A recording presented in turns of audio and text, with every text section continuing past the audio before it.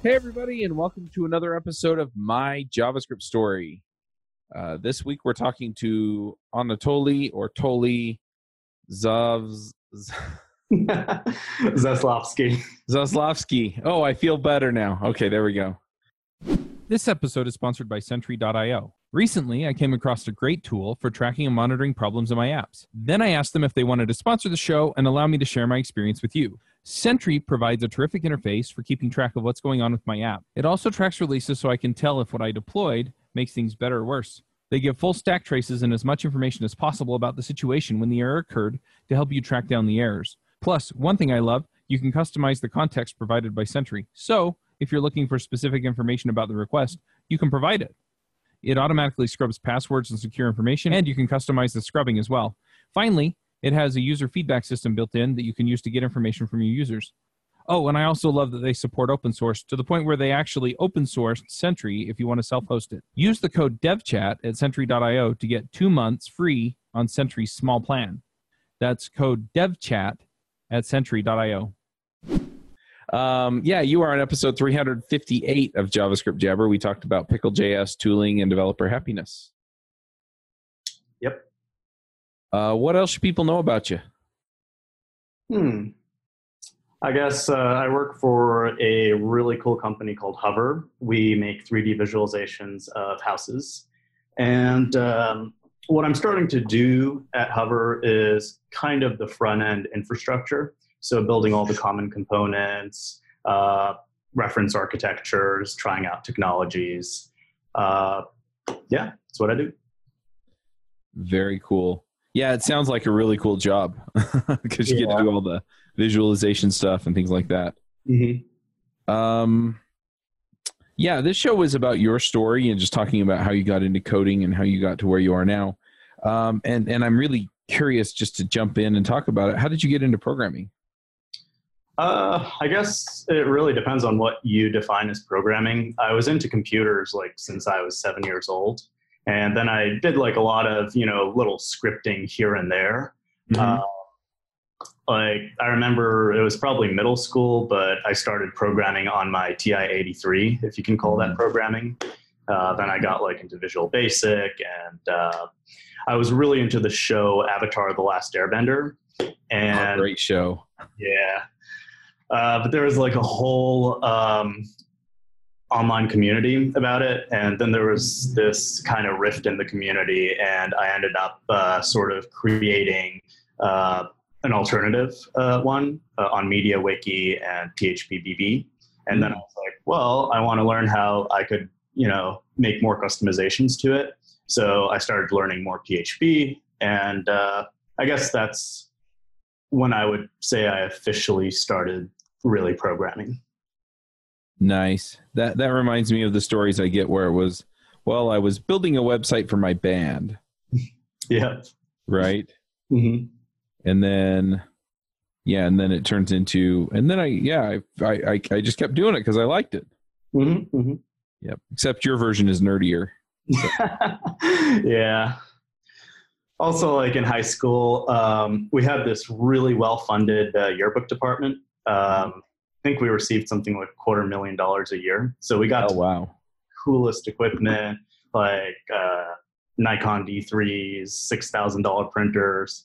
And one day I said, hey, can we buy a server and just have a custom process for all the photos, for all the articles. So I set up MediaWiki. I set up, Coppermine Picture Gallery, I think it was. Okay. And then I basically just edited it and made extensions to it to really make our whole editorial process much easier. Then I started writing little PHP scripts to handle all the other stuff that the yearbook department did.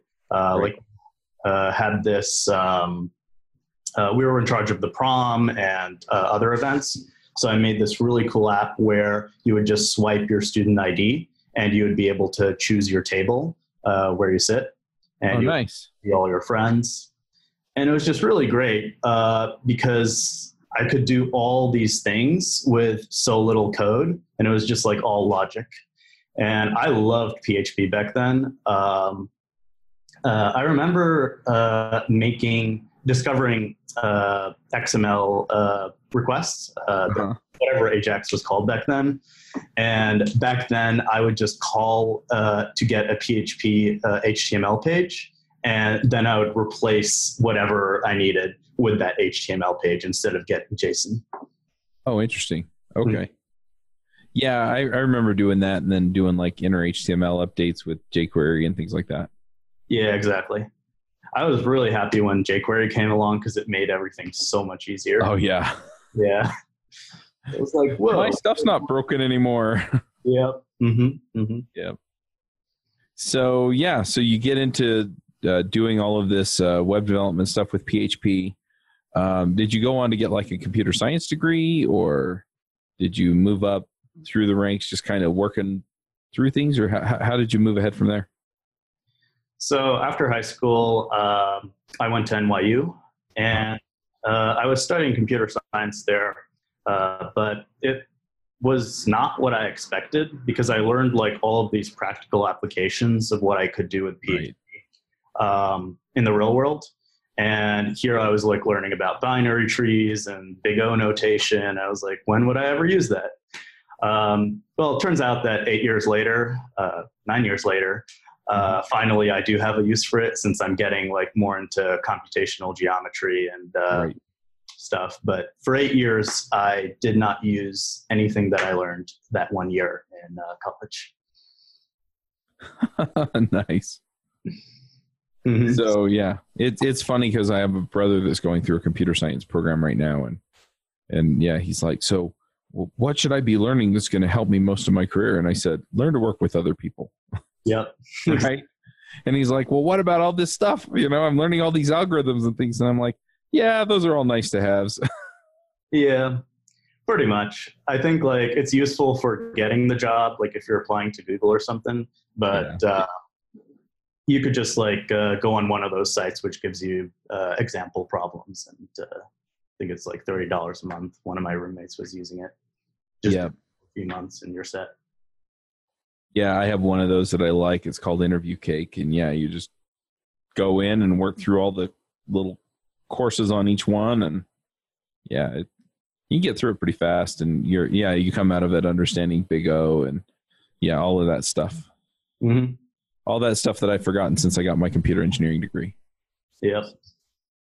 Yeah. It's been a little longer than 9 years though for me. But anyway, I am curious then. So you finish your degree in computer science? How did you wind up? You didn't? No, I just did 1 year at NYU, and then I got this offer from what was it called, MDia, which was a medical company. Okay. I was basically building their WordPress site, and I was like, well, this is about what I would be making if I finished NYU, so might as well just get on with it now. Yep, fair enough. Mm-hmm. So how did you get into doing JavaScript then? Well, let's see. I was doing PHP for a few years, and then I got a call from a recruiter, and they said, like, hey, do you want to work for the Wall Street Journal? And I was like, whoa, that sounds like a fun opportunity. What would I be doing there? I know some PHP. And they're like, well, we need help with data visualization. Do you know any of that? I didn't, but they said, fine, good enough. You're hired. You know how to do what we want? Nope. Good, you're hired. Yeah. And anyways, it actually worked out quite well because everyone in the department was a really good reporter, but not a really good programmer. And, they were doing data visualization, but basically they were doing it as if they were more artists, designers, reporters, not so much like from the logic organization side.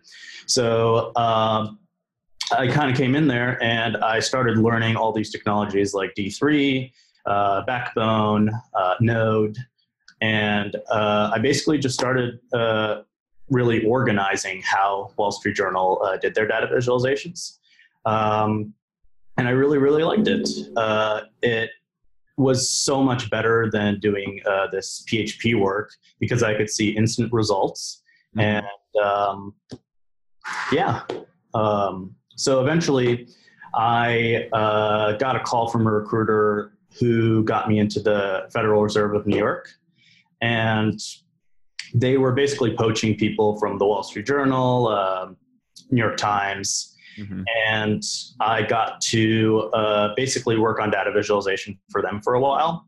Right. And I was part of this bigger group, which was called the Common Components group. And basically they were building sort of the common architecture for all the front-end applications. Basically everyone was just kind of used to writing everything in Java and pretty much just Java. And they were like, let's bring in a few startup people to like really spice things up.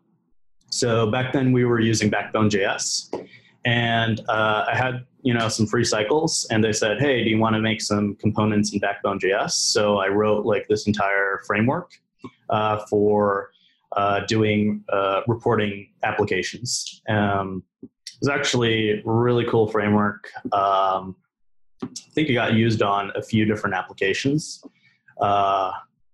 And yeah, it was really great at dealing with just these enormous API libraries where you just had various data sets and you needed to query them in various ways, display them in a table, sort through them, edit them. That's how I got into front end. Nice. So yeah, you've been doing front end, but it sounds like you're doing things that are a little bit different from what most people do on the front end. Yeah. I mean, what I always enjoyed was more of the infrastructural work. I was working at a few companies as more of a product engineer, but it was never quite appealing to just like build features. Mm-hmm. And basically what happened at my current job, I was hired to work on some features, and I was kind of miserable. And I guess one thing I should probably say about my story, I have bipolar disorder. Okay. And this was actually a turning point in my life. Bipolar disorder, basically it has two phases. It has a manic phase and a depressive phase. And during the depressive phase, what would happen to me is I would just get extremely demotivated. I would basically just do the minimal possible work. And a lot of times I would just quit my job and just do nothing for a few months, just be locked up in my room. And during the manic phases, it would start out great. I would be really great at my job. I'd be producing like all this work. Everyone's like, whoa, like here's a whole bunch of new responsibilities. But every time I would eventually run out of energy and just have a crash. And suddenly I'm in charge of all these different things. And, I have zero energy to work on them. So for a while, that was really messing with the progression of my career. But however, it was the first time that I told my boss that, hey, I have bipolar disorder. Mm-hmm. The way that it happened, I actually ended up taking a 2-month medical leave. And when I came back, I had to say something, I guess. Right.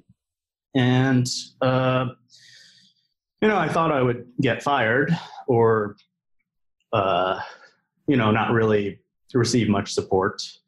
But actually the company was extremely, extremely supportive. And we kind of walked through all of my triggers, all of the things that help me, all the things that distract me.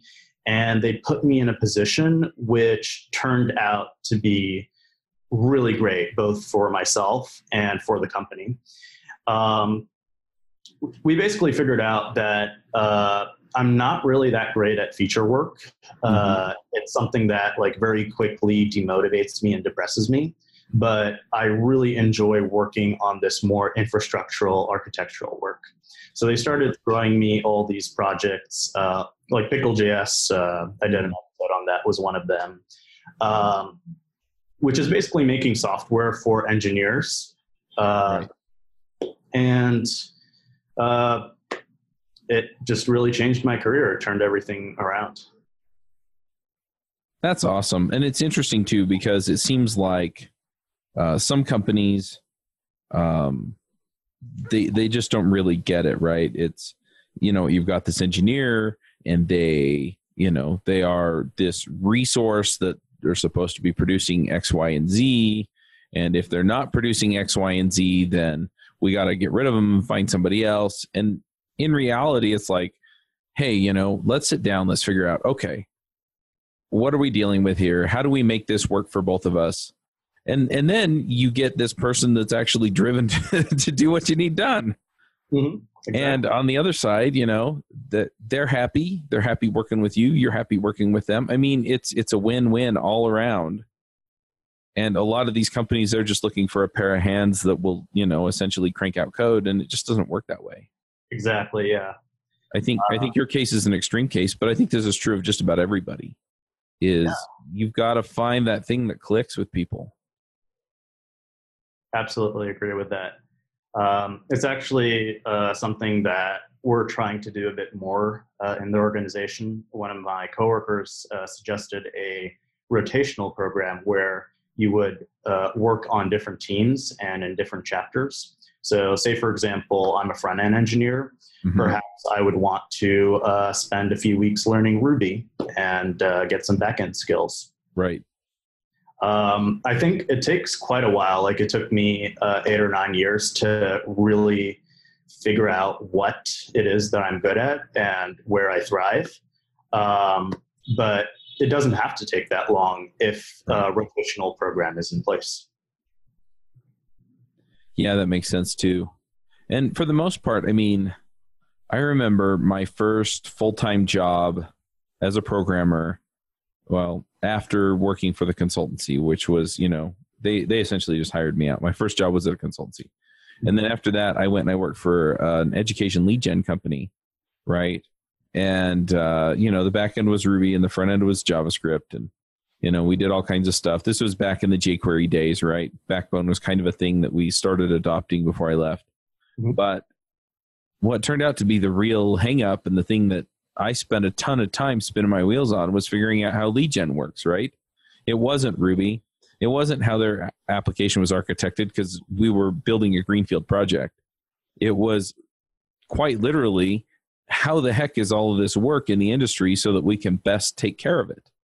And it's the same thing everywhere else, right? So people complain too that, well, I can't hold on to people or, whatever. And it turns out that, well, they weren't really happy where they were, but you had another spot you could put them, right? And cross-train them, and then they still hold on to all that institutional knowledge that pays off for you. Exactly. Yeah. I mean, I definitely think that I bring a lot more value doing something I like versus something I don't like. Mm-hmm. Maybe it's partly due to my condition, but definitely I've seen other engineers who don't have conditions and certainly perform better when they're interested. Yeah. Oh, I do, for sure. Mm-hmm. And it's actually, I think it's a human nature thing, but a lot of people call it the entrepreneur's dilemma, right? You work on something for a while, and then you get bored and you go looking for something else to work on, and you neglect all the things that are important. Yeah. Mm-hmm. It's very human, right? It's like, oh, well, I'm not interested in this anymore. I've kind of mastered it, so I want to move on to something else. But the thing that you've mastered is the thing you got to keep working at. Mm-hmm. Yeah, that's very true. My friend actually has this theory that there are 3 basic types of development. There's sort of this R&D where you try things out and see what works. And an example of that is sort of what I'm doing right now, where I'm seeing like, hey, is Apollo the right solution for our company? Is XState something that we want to use? Right. Yeah. And then there's sort of the second kind, which is building the infrastructure, which I'm kind of doing as well. And that is more, okay, we've decided we want to use Apollo. Now, how do we architect a framework which everyone else can use? Right. Yeah. And then the third type is more feature development. And that is, all right, we have our infrastructure in place and we know how we're going to do things. Now let's actually go ahead and do them. And the thing is, there are people in our company who are very good at one or more of those things. Like I have this coworker, Brett. He's amazing at the third type, which is feature development. He's super organized. He's super on task. He's really great at breaking things down, seeing like what a user wants, and then building on top of the existing infrastructure. And then you have people like me who just like to play around with things. Yep.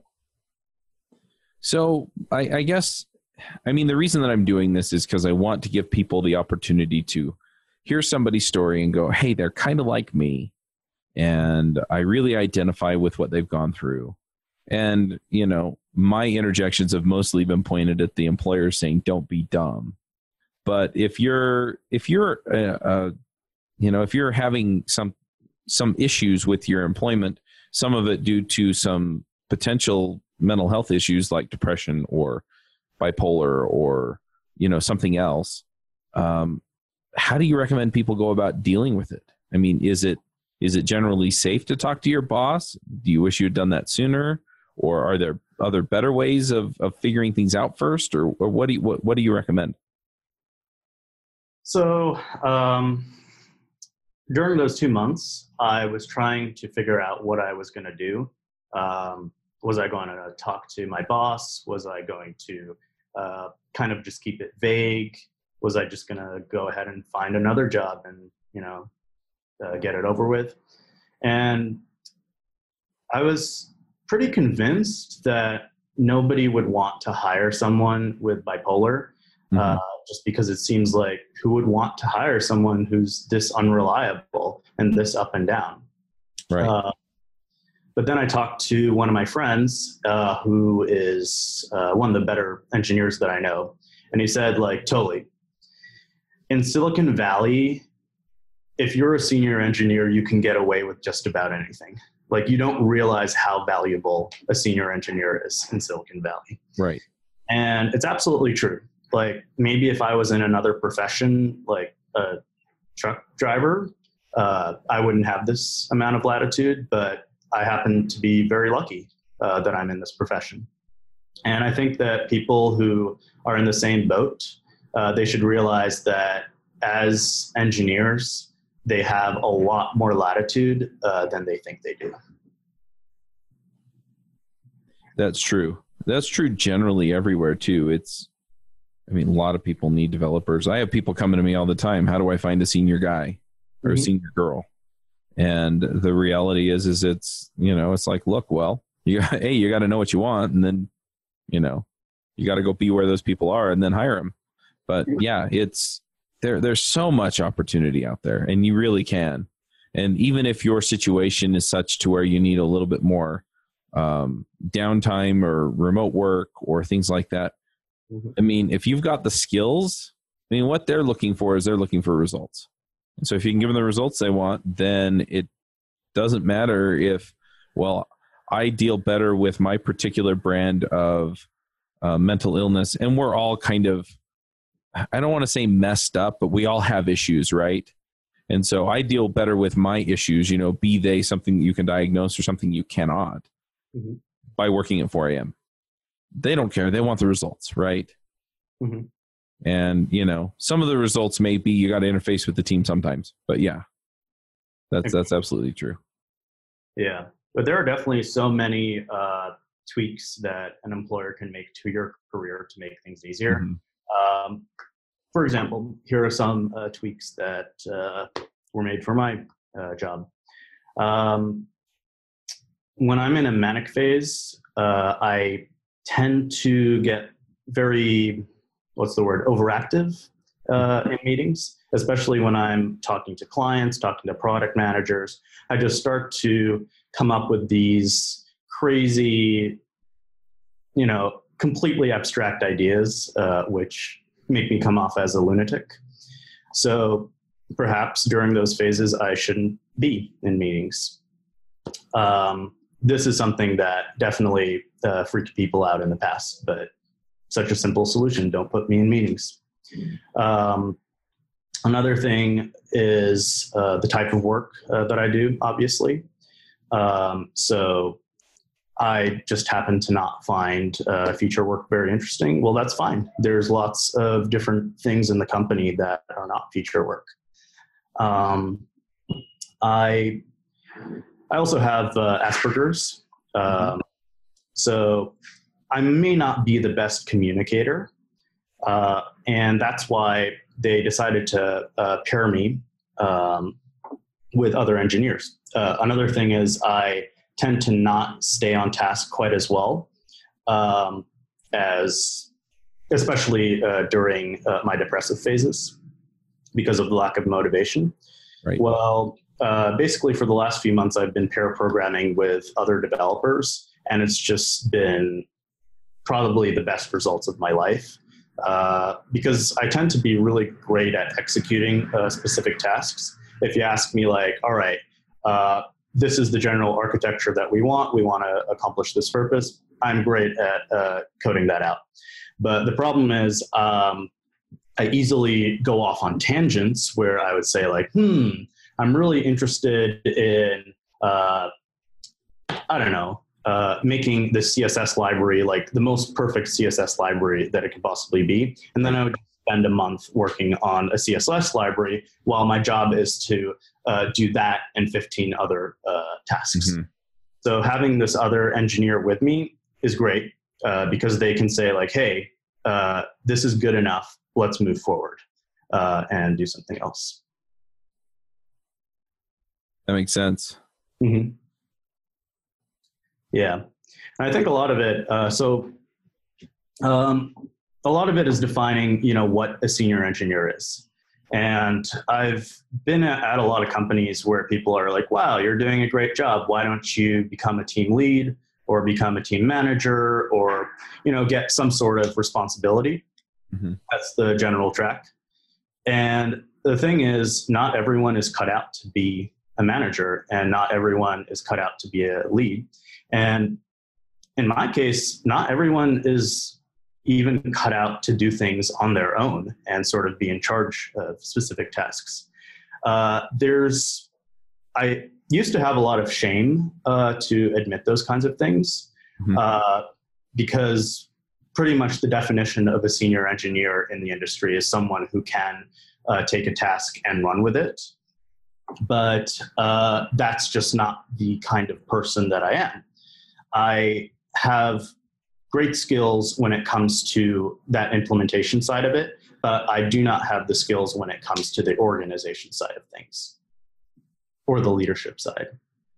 That makes sense too. And it's interesting because I think a lot of folks see the making you the team lead or whatever as not just a natural progression, but almost as a reward. Mm-hmm. And so, by moving you up, they may not be doing you a favor, even though they think they're doing you a favor. It's not just oh, well, you're the next guy in line, but it's, hey, we're going to do you a solid and move you up. Exactly. I mean, that's just sort of how corporate America works. Like you get promoted to manager. Mm-hmm. Yep. So are there things that you dealt with through your journey that I just wouldn't even think to ask about? Because I find that, for some things it's like, this is kind of a general human thing. And then for other things, like bipolar, I mean, I sort of, I've had a few friends that are bipolar, so I sort of academically understand what they go through, but I don't actually know what it's like. And I don't know what it's like to, have to work around it or work with it, depending on how you look at it during a career. So probably another thing that I forgot to mention is the consistency factor. When you're working on features, a lot of times you have deadlines.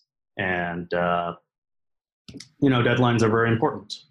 However, not everyone works well with deadlines. For some people, it really fuels them, kind of puts a fire under them to get things done. For other people, it just stresses them out. And I've been in so many situations where I started working on a project, I'm doing extremely well on it, and then I just run out of energy. not everyone has that level of consistency, especially with mental disorders. But there are so many projects which don't require that level of consistency and don't really have strict deadlines. For example, right now I'm working on common front-end architecture. If we have it, 1 or 2 months later than expected, it's not the end of the world. Mm-hmm.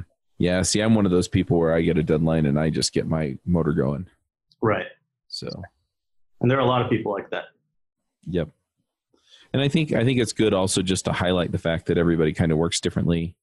They are motivated by different things. They get excited about different things. And you kind of need that in the organization as a whole.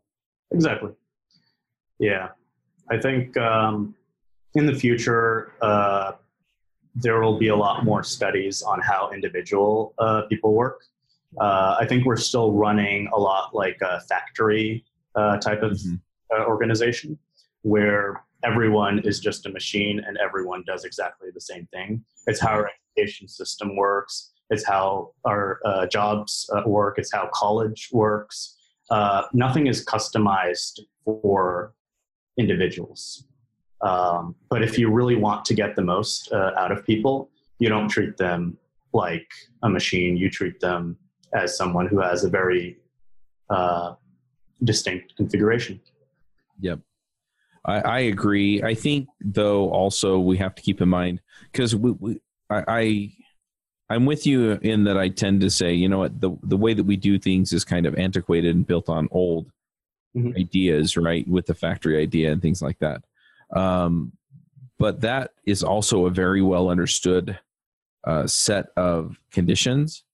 And so I understand why people stick with them. The other thing is that technology has really come to the point where we can actually do that kind of customization, right?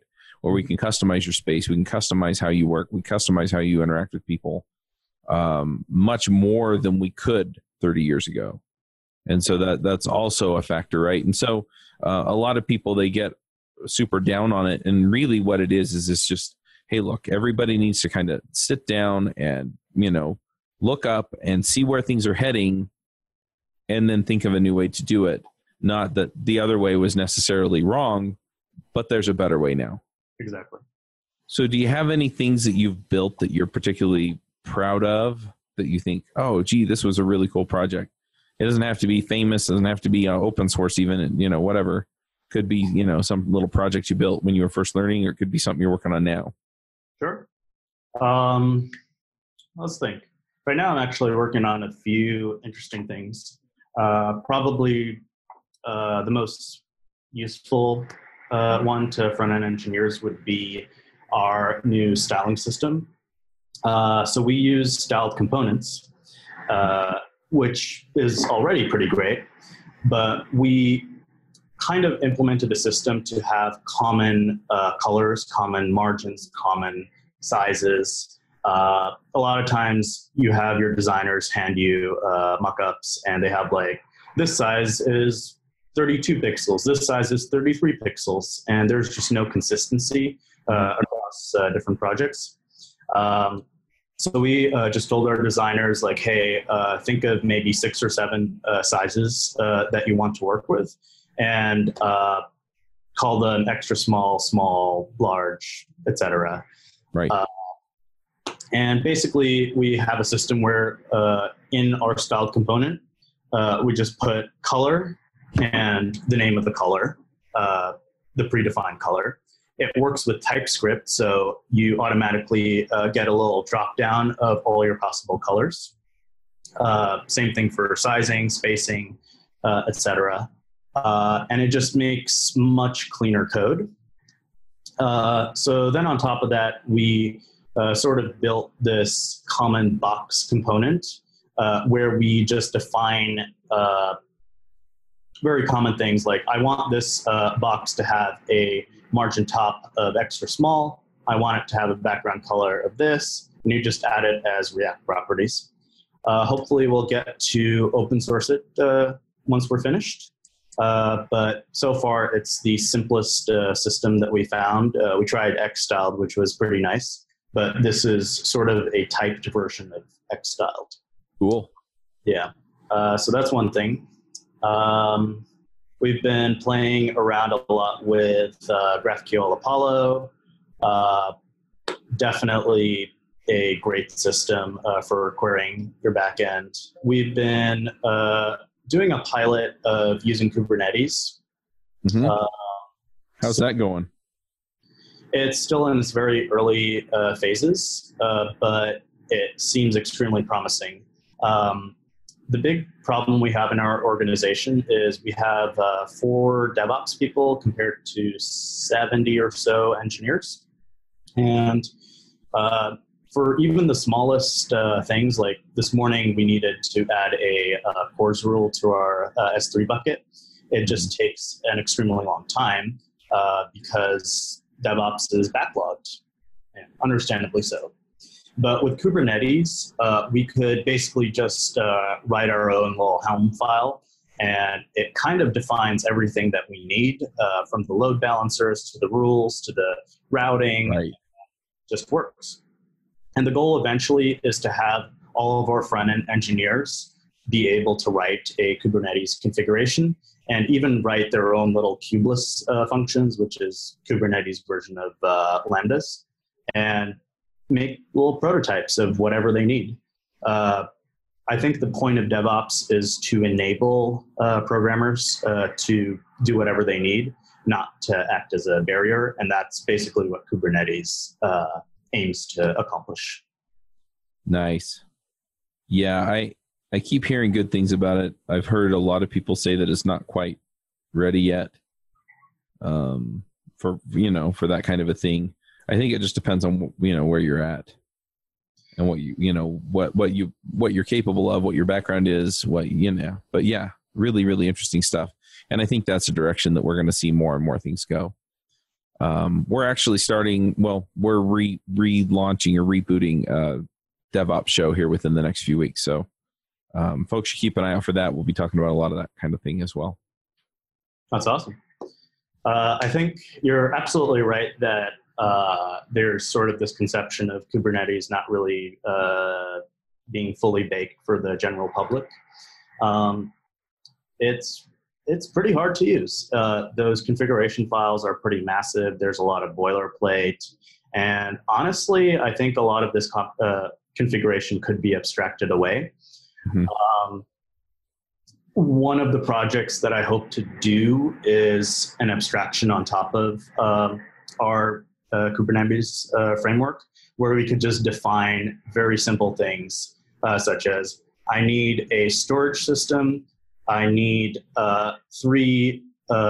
I need a node server with 3x parallelization or custom scaling. I need a Nginx server which has these rules. Right.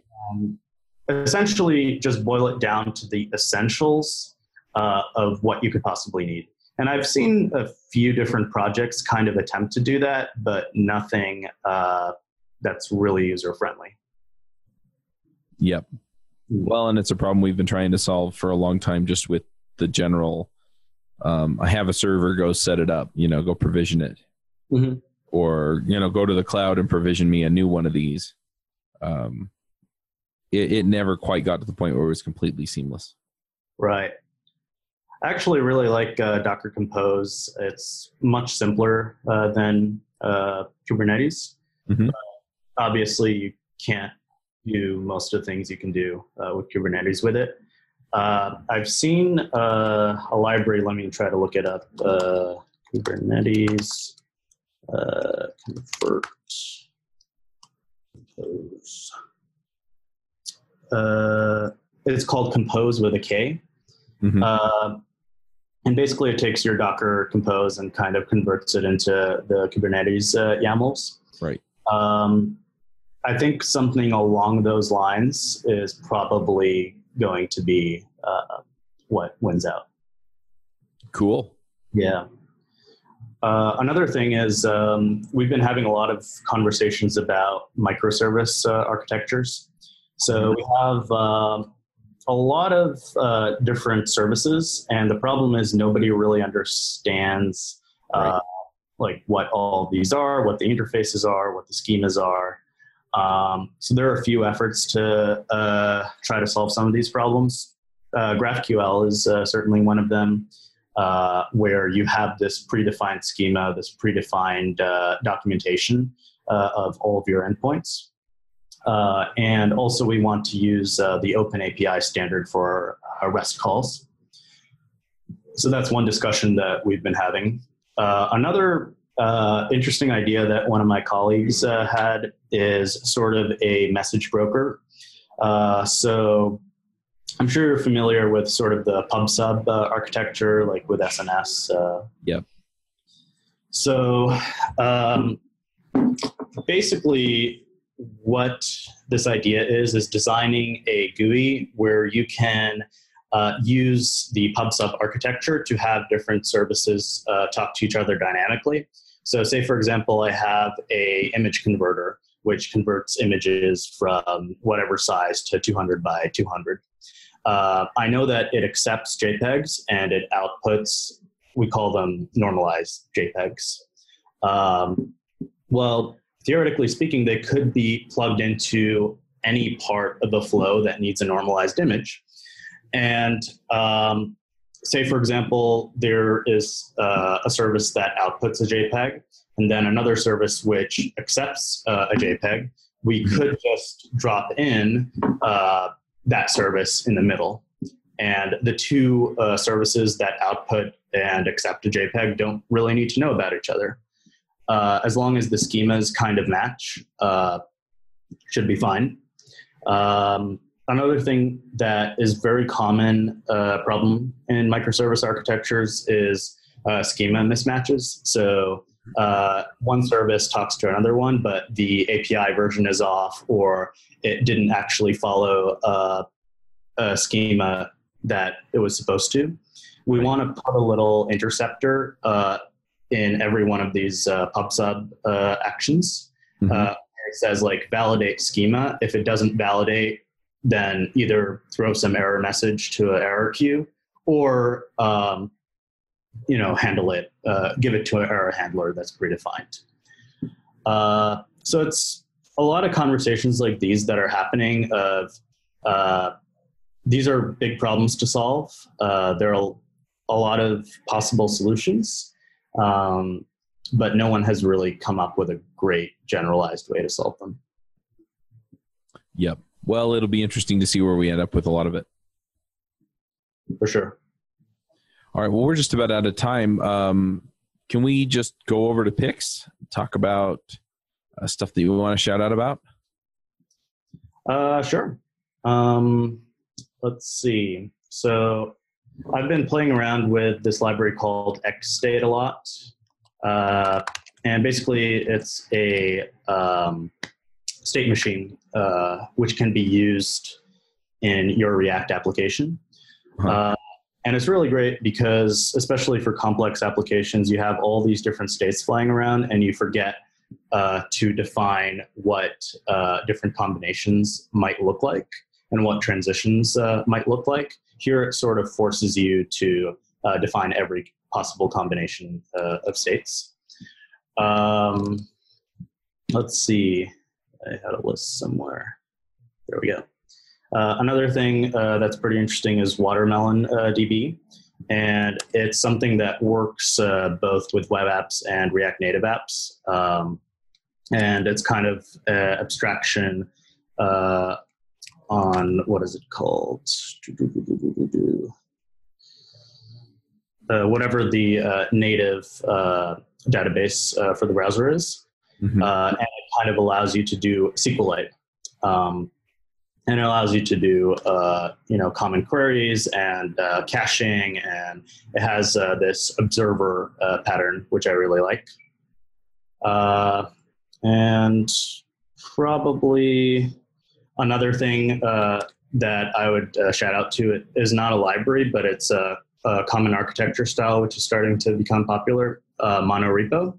So usually, you would put all of your code into different repositories, but we've been experimenting with putting everything in one repository. and using Lerna and other tools to help us manage that. And so far, it's been so much better. I think that's going to be the way to go in the future. Nice.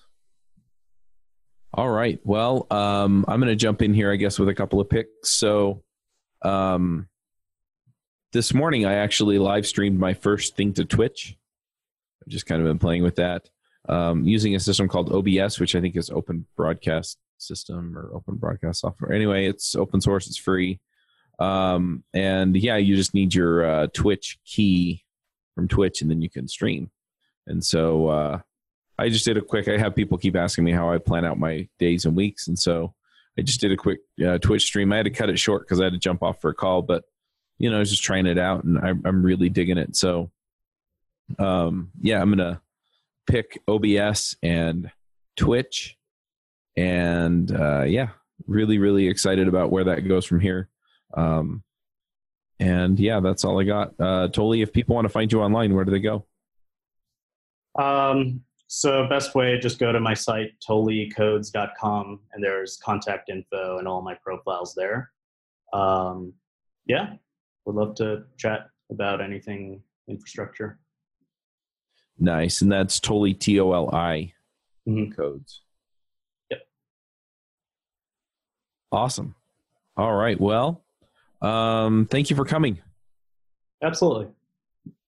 All right, folks, we're going to wrap this one up, and we'll come back at you next week with another story. Bandwidth for this segment is provided by CacheFly, the world's fastest CDN. Deliver your content fast with CacheFly. Visit CACHEFLY.com to learn more.